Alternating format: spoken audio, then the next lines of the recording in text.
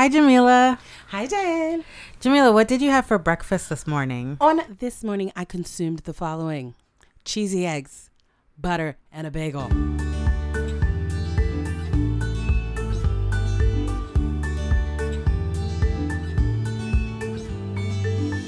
Hi, I'm JL. And 10 years ago, I left my home in New York City where I lived as an artist and a songwriter, and I moved to California to pursue a PhD. I thought that in order to be a true scientist, I would need to give up all of my creative pursuits. But what I learned was that science requires just as much creativity as it does analysis. And now I'm beginning to wonder if I needed to give up songwriting after all. I'm not an artist anymore, but I recently heard a quote attributed to Albert Einstein that said, "Creativity is contagious, pass it on." So with that in mind, I've invited some artist friends and interviewed them about their creative process, what motivates them, and what drives them to make art. Because you never know, maybe there is such a thing as contagious creativity.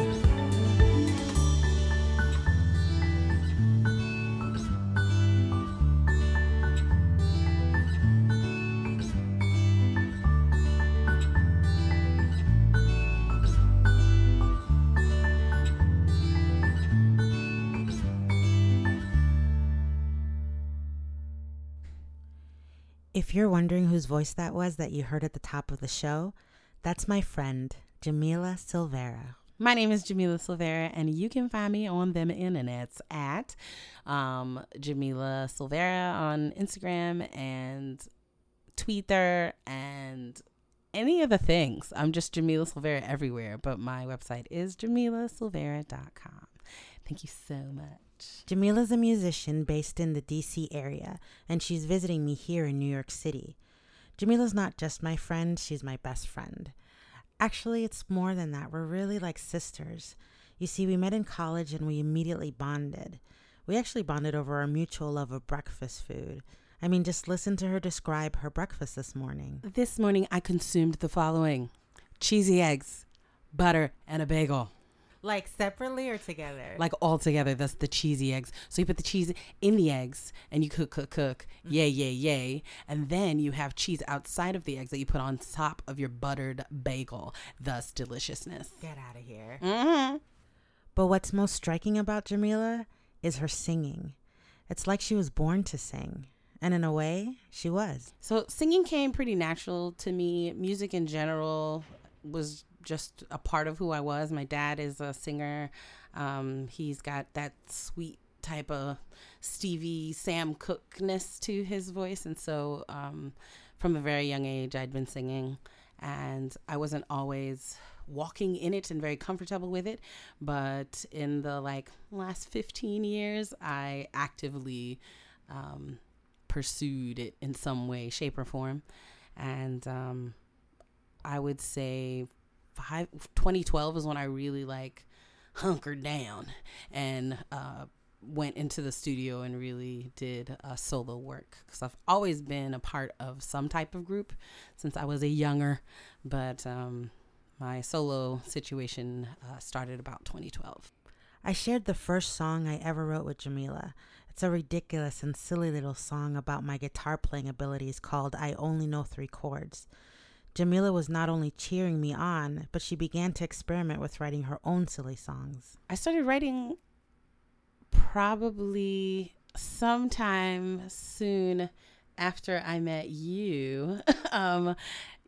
You had written a really fun song with 3 chords, talking about you only know 3 chords. And I was like, oh my goodness, this is an amazing song with just 3 chords. I would love to do this, but I'm just going to do it with what I have, which are my vocal cords. So I started to just pen stuff, and I would sing little ditties all the time. I'm a silly person, so if I wanted some cheesy eggs, I'd be like, I want some cheesy eggs, I want some, just to be stupid. So then things like that continued, or things would write themselves, and I'd be like, this is something that's meant to be, maybe, because this just fell out of my mouth in 12 minutes, and this is a whole thing. So much of the songs on my most current project have come about in that way. But her first official song was a beautiful ode to the energizing power of friendship, and it was a song called Cup of Joe. Excuse me, think you'd like to know. You are my early morning cup of joe in my something morning routine. Really cheesy and 2000s. Like, it was really stupid. The fact that Jamila continued to develop her songwriting skills was far from stupid.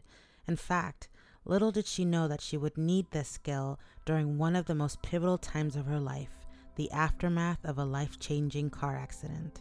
February 17, 2012. Chill day. Cold morning. Just driving regular. Somebody cuts me off. I don't really see the other car in front of me. A flashing yellow light. All of a sudden is a solid yellow light. And then the person who had cut me off, the car was so big that I couldn't even see that. And so then I tried to get out of the lane. And the way in which I got hit, my head turned a certain way that pinched my nerve. And I didn't know. And I thought it was no big deal. I even ended up going to work. And I just thought that was like a fender bender. I even got charged $130 that day. They said it was my fault. So I was like, you know what? It is what it is. Something crazy happened. And, I just get to go to work. Flash forward to a month. I'm walking down in the assembly hall, and it's like dark, kind of, and I'm like, I don't know what's going on, and I kind of like start slumping, and then I end up on the floor, and I was like, oh, this isn't good. And so a colleague of mine was like, hey, Mila, what's going on? Comes to my aid to see if I'm okay, and I was just like, that's weird. And then I started like ticking afterwards. We find out later that, doctors later, maybe 2-3 months later, that I had a pinched nerve, and it's called a pinched SCM. For medical humans, I don't really know how to say this properly, but I'm gonna try anyway because I'm a risk taker. Sternocleidomastoid, and that has so much to do with there are a bunch of nerves that go down to like your toe, from your neck to your toe to your tips of your fingers. So I was experiencing neuropathy, like you get like the pins and needles all down your arm and your leg, and then I would have these spasms that made me look like I was like trying to high five people all the time, like in the middle of teaching. So it was really, really crazy. Kids made light of it, and I would laugh with them because they would like do ticks and they thought they were funny. And then I was like, wait, this is problematic. So I was like, I really need to take care of this. And so I found that if I was going to have to stop singing and stop teaching, there had to be a reason for that. Like, I'm okay if I can't teach anymore, but I'm not okay if I can't sing anymore. So day in, day out, I would be teaching, and I had less fulfilled every day. But when I could sing and hum around, I realized I wasn't the same person because I wasn't being my silly self. Like, I want cheesy ass. I couldn't do things like that. So I found that I was going to do everything I could to make sure that I could like walk in this gift that I had been given, whether I'm being foolish or not, whether it's something that turns into something bigger or not. And I put in the work, but I also started like searching, reading, spiritually, and just in the realm of living in the world, looking at research, how people deal with rehabilitation, things like that. It showed me that this is something that I was meant to do. I don't know about, it was meant to be providence, don't know all that. However, I do know that it was meant to come out of me, and I was meant to get better so that I could show people there's another side to injury and rehabilitation. And I'm not completely fine. I'm not completely fixed. Things happen. I still have neuropathy as I sit here. My toes are kind of crazy and my fingers are kind of tingly, but I'm still on the other side of the healing that I didn't quite know was possible at the time. I don't know if there's a main motivation for me to sing other than like it gives me life. I feel better and more in my skin when I get to divorce sound from mouth, whether it be for foolishness or for something that and not just sound from mouth, like with a tune, like something that means something to somebody. If it's trying my hand at some Billie Holiday, or if it's me sharing my own experiences and being very vulnerable with my own writings, it's just a way of being a better me. I find that I am more positive when I'm singing, or I find that I am in certain situations where I can share the best parts of what life has brought for me. Research has consistently shown the physical and psychological benefits of expressive writing for those who suffer from pain or illness. In fact, a 2012 study by Pamela Katz-Ressler and her colleagues found that people who blogged about their pain and illness reported increased connection to others and decreased feelings of isolation. They said that sharing their pain with others allowed for opportunities to gain insight and create meaning. And perhaps it has been through this process that Jamila has been able to gift the world with her amazing song, Go On.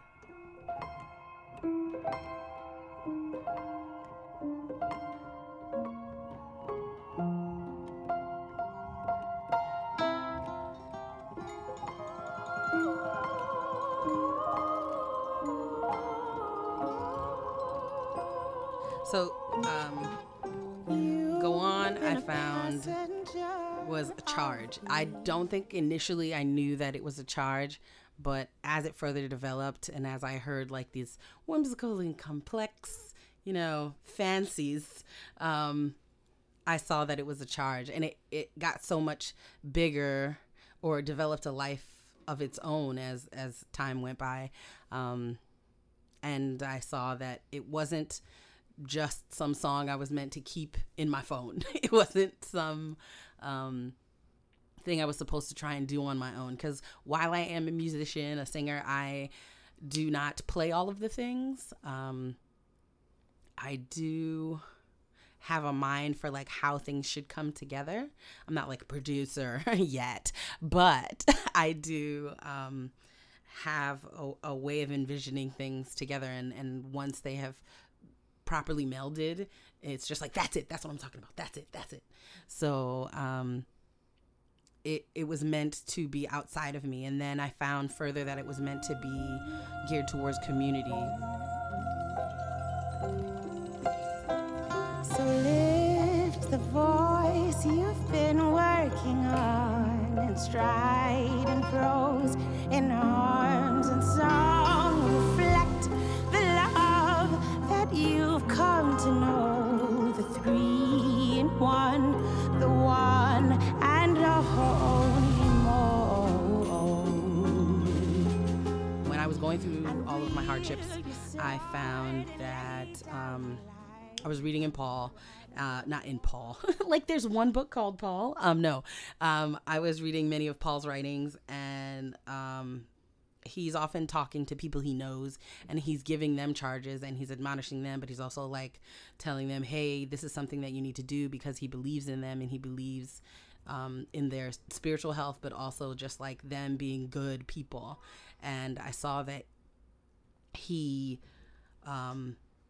was not satisfied with just being like good and knowledgeable on his own. He wanted to pass that along and wanted to make sure that his life was meant something, that his pain was meant something, and that his sacrifices meant something in the end. Like he was super confrontational, and people are like, dude was rough, but he was confrontational with people that he knew and believed in. And so at first, when I had written Go On and I saw the words, I was like, this is a little preachy.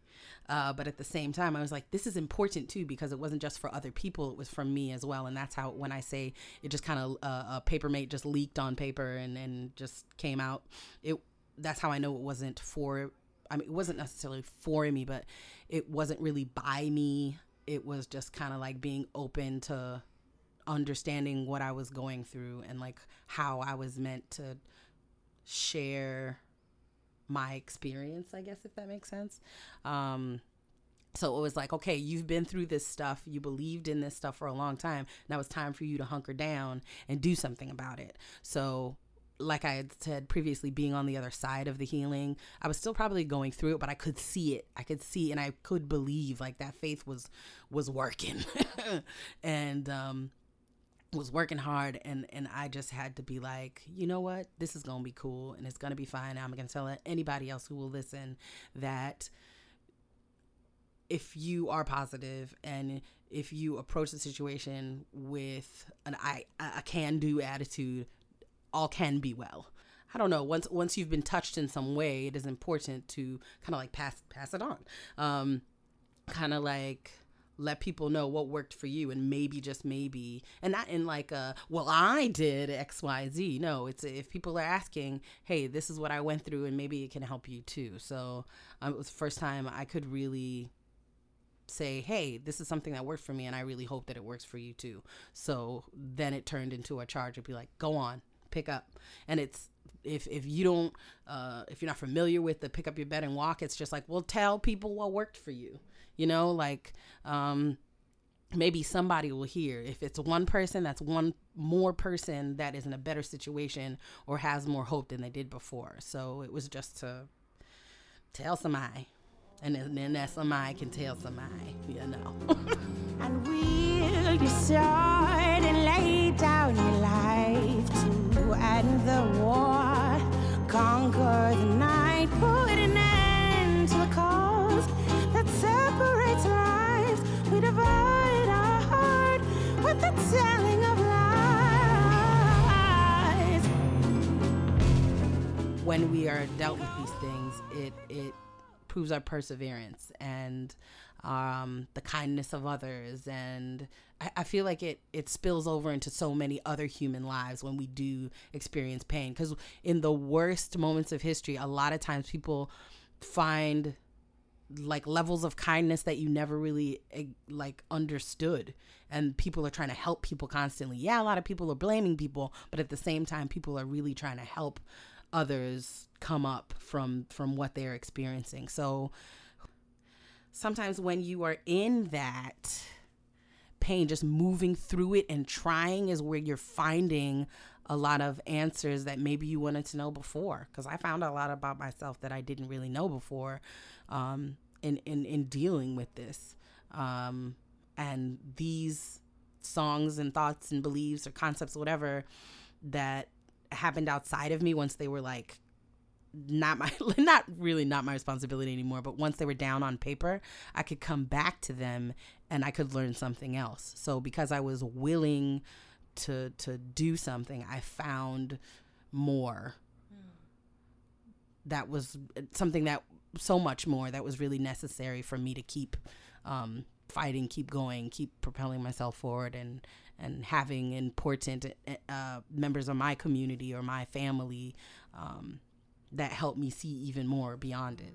So go on, pick up your bed and walk and tell the world I am the markless lamb who paid the ransom grave to mend the ways of life since man's first blade.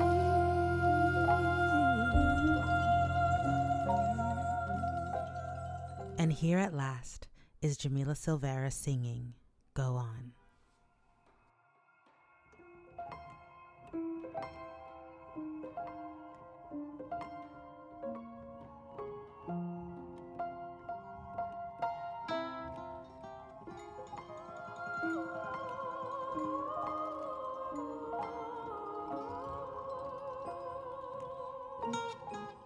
You've been a passenger of belief, but times are hard, so you must see through hope and love.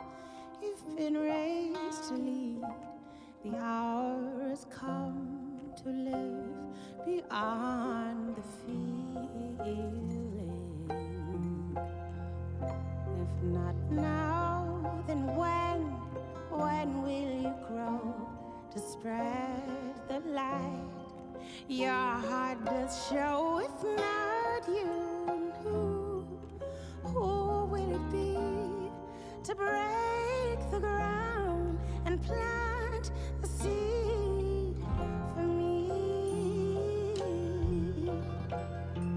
So go on, pick up your bed and walk and tell the world I am the markless love who paid the ransom grave to mend the ways of life since man's first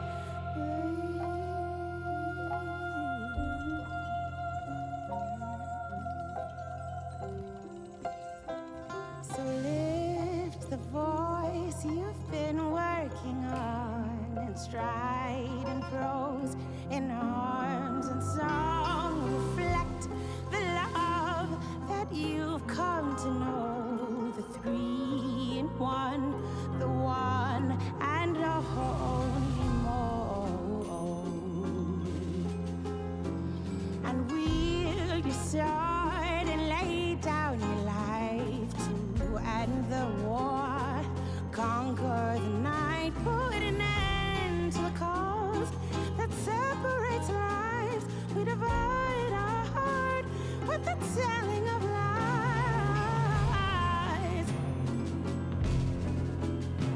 Go on, pick up your bed and walk and tell the world I am the markless love who paid a ransom grave to mend the ways of life since man's first blame. We will, but your heart will not fill till you open your eyes to the light of the I am, given to the unknown, and focus on his own conclusion to the good news. Go on, pick up your bed and walk and tell the world I am the markless love who paid a ransom grave to mend the ways of life since man's first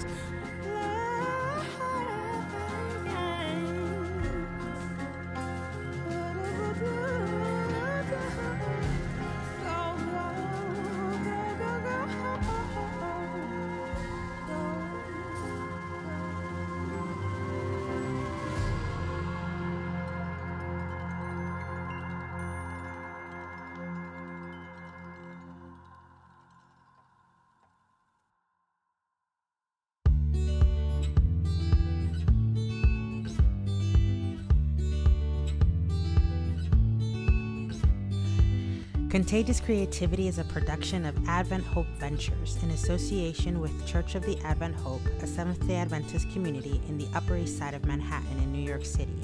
Go to adventhope.org for more information. And if you're awesome and you like awesome things, remember to subscribe to Contagious Creativity.